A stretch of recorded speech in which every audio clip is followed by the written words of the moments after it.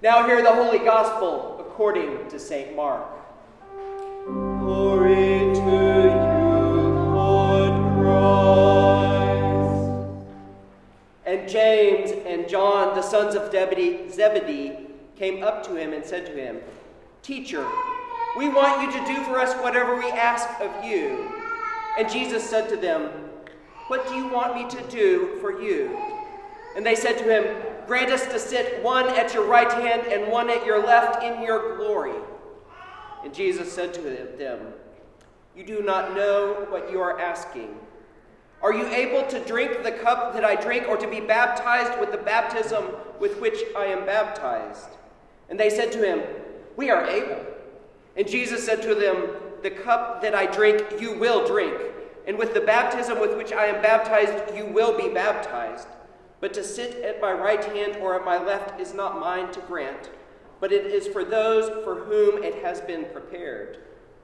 And when the 10 heard it, they began to be indignant at James and John, and Jesus called them to him and said to them, "You know that those who are considered rulers of the Gentiles lord it over them, and their great ones exercise authority over them. But it shall not be so among you. But whoever would be great among you must be servant, and whoever would be first among you must be slave of all. For even the Son of Man came not to be served, but to serve, and to give his life as a ransom for many." The Gospel of our Lord Jesus Christ. Praise to you, Lord Christ. Please be seated. At this time, I'd like to invite Kirk up. I've known Kirk for, about 10 years now. Kirk was a contracting specialist when I was doing some contracting work still in Army days. He helped me a lot, and he kept me out of jail most of the time, so I am grateful to that. Once we both retired, we both felt the call to ministry, and Kirk actually finished his Master of Divinity at Trinity School for Mission a year ago? 2 years ago, somewhere around there. Well-trained, and we are happy to have him as part of our congregation. And so, Kirk, if you'll come up, let me pray for you, and then you can open the word for us.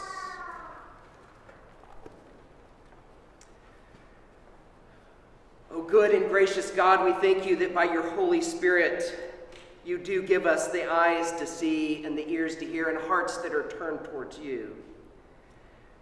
May Kirk indeed have eyes to see and ears to hear, a heart that is turned to you, and may your words flow from his mouth, and may our ears hear what you have for us today, O Lord. All this we ask in the mighty name of Jesus the Christ. Amen. Amen. Amen.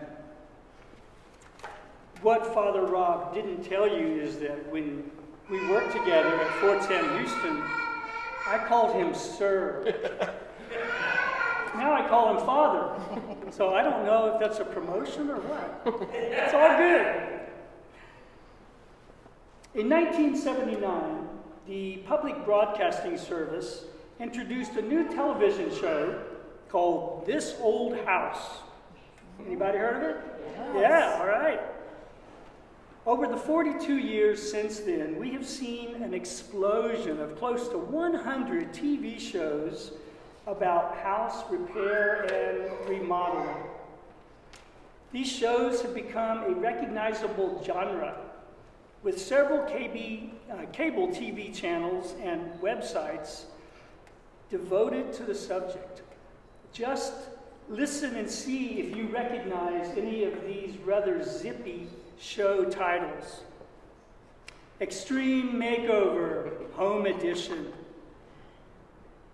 Trading Spaces, Amazing Interiors, Marriage or Mortgage, there's one. Fixer Upper, any fans? Okay. Property Brothers, Love It or List It. Flip This House, Flip That House, Flip or Flop, and even flipping out. And I've done that, and I'm sure you have too. Why all this fascination with houses? I invite you to consider with me the reality of our embodied lives. We are created to live in warm flesh and blood bodies, and these bodies need shelter. We are interested in houses, at least in part, because we have a daily need for shelter. This bodily need is from God. But our embodied status points to more. God uses the reality of our bodily dwelling to teach us about where we live, spiritually speaking, in relation to Him. So today I pose this question: how close do we live to God? Consider the psalm we read this morning. I invite you to look again at today's page of hymns and lessons. Psalm 91 begins with these words: "Whoever dwells under the defense of the Most High shall abide under the shadow of the Almighty."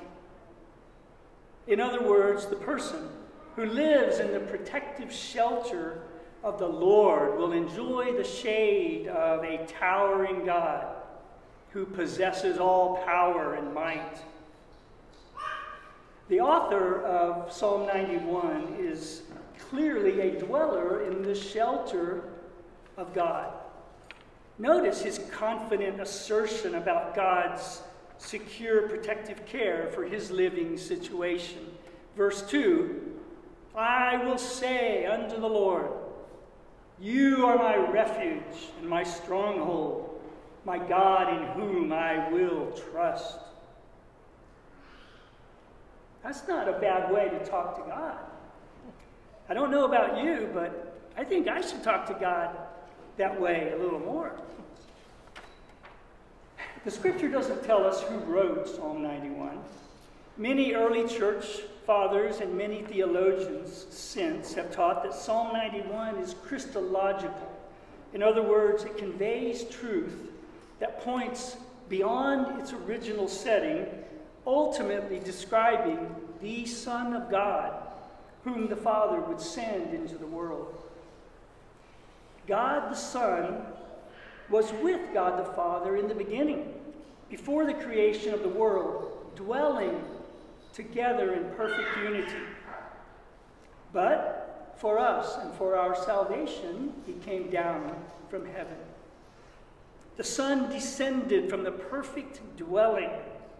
He left home, you might say, to find us and to save us from our captivity to sin and selfishness. His rescue mission would both free we hostages and defeat God's enemy. Note this vivid language from Psalm 91, verse 13, and consider its application to Christ.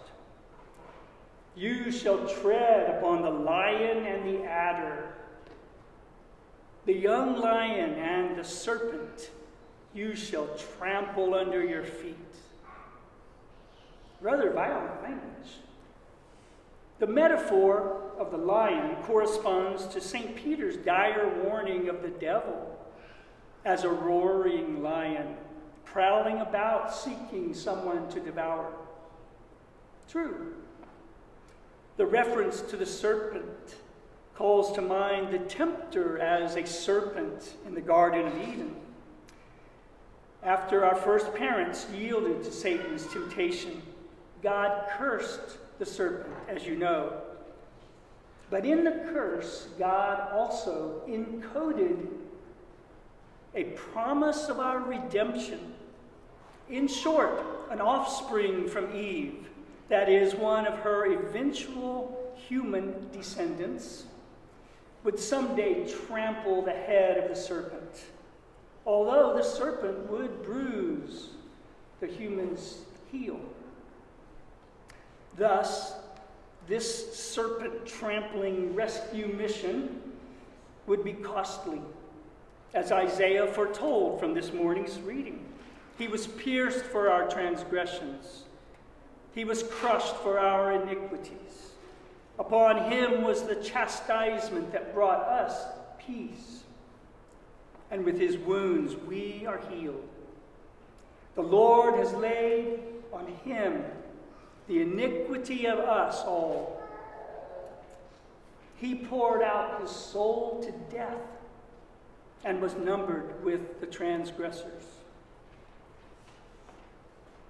Throughout his mission and in his passion, Christ would be strengthened by the Father's angels, as several gospel passages describe, and as Psalm 91, verse 11, prophesies. For he shall give his angels charge over you, to keep you in all your ways. They shall bear you in their hands, that you hurt not your foot against a stone. However, as someone has said, Satan knows the scriptures too.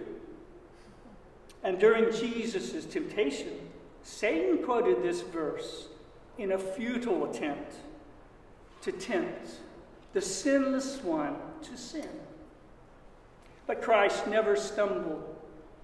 Satan could not trip him up, and the Lord's feet, if you will, were preserved until the end for their victorious purpose. At the end, though bloodied and nailed to a cross, the feet of Christ did emphatically trample the head of the serpent underfoot. Amen. Praise God. Amen. Remember, though, that to win this costly victory, the Son of God first had to leave his heavenly home. So it is in his leaving that dwelling place with the Father that we are given a dwelling place with the Father. We are bought with the blood of Christ, as we shall celebrate at this table soon. And we are brought to a dwelling place with God forever. Is this not what Jesus told his disciples a few hours before he went to the cross? In my Father's house are many rooms, Jesus said. If it were not so, would I have told you that I go to prepare a place for you? And if I go and prepare a place for you, I will come again and will take you to myself, that where I am, you may be also. Brothers and sisters, this will happen. We will be with God forever. And according to Jesus, he has gone to prepare a place for us. You may have heard of the theological concept of the already and the not yet. We will be forever living with God, but our eyes don't see him yet. And we don't yet feel the floorboards of the Father's house underneath our stocking feet. But though we don't see him yet, we already dwell in him spiritually. As Paul told the Athenians, it is in God that we live and move and have our being. Paul preaches over and over again that we are in Christ. That's a capital letter phrase. In Christ. Not across the street or even next door. In him. This is not a geographical description, of course, but rather a defining spiritual reality expressed in a two-letter preposition.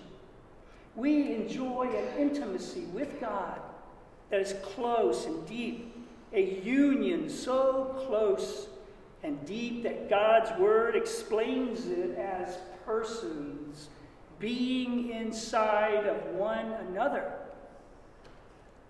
We are in Christ already, although the full consummation of this truth has not been fully revealed yet. Is this not what Jesus told his disciples a few hours before he went to the cross. Even as he initiates his departure, Jesus promises the gift of the Holy Spirit. Listen to these several excerpts from John chapter 14. If you love me, you will keep my commandments, and I will ask the Father, and he will give you another helper to be with you forever, even the Spirit of truth, whom the world cannot receive because it neither sees him nor knows him. You know him, for he dwells with you and will be, where?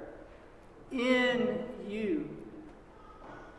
And now verse 23, in that day you will know that I am in my Father, and you in me, and I in you. If anyone loves me, he will keep my word, and my Father will love him, and we will come to him and make our home with him.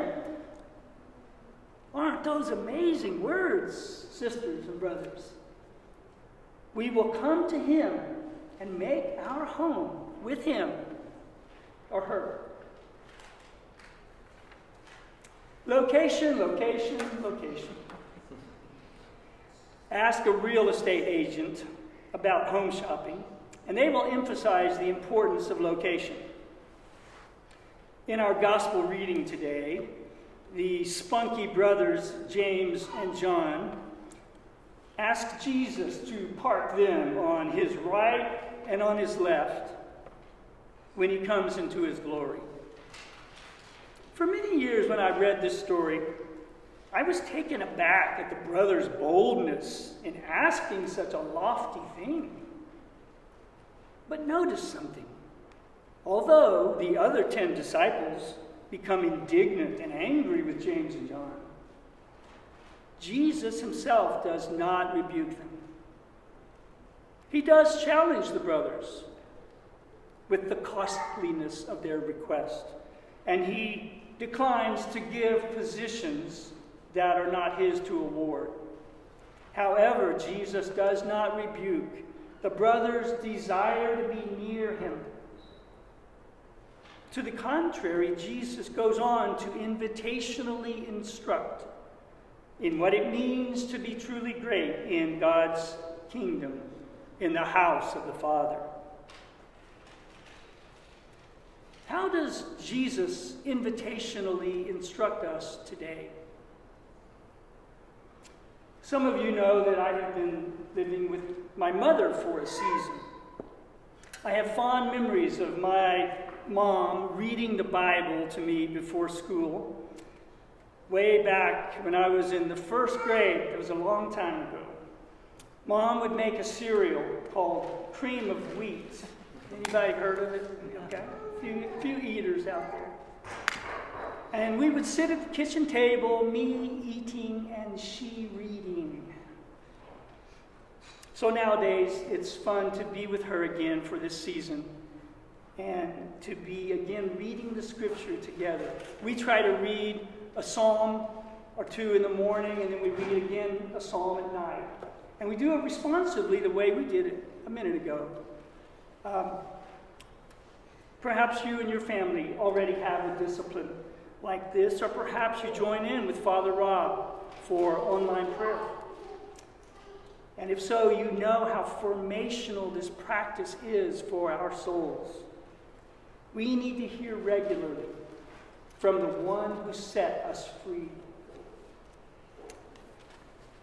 My sisters and brothers, God wants us. He has received us and he will receive us. He has welcomed us and he will welcome us. Jesus is preparing a home for us, a home far superior to anything on Fixer Upper or even houses of the rich and famous. Jesus and the Father will make their home with us. In the Father's house are many rooms. But there is more, even now. We dwell in Jesus, and he dwells in us. His Spirit is in us, and he will never leave us. This is cause for joy. Let us therefore draw near with confidence to the throne of grace, that we may receive mercy and may find grace to help in time of need. In the name of the Father, and of the Son, and of the Holy Spirit. Amen.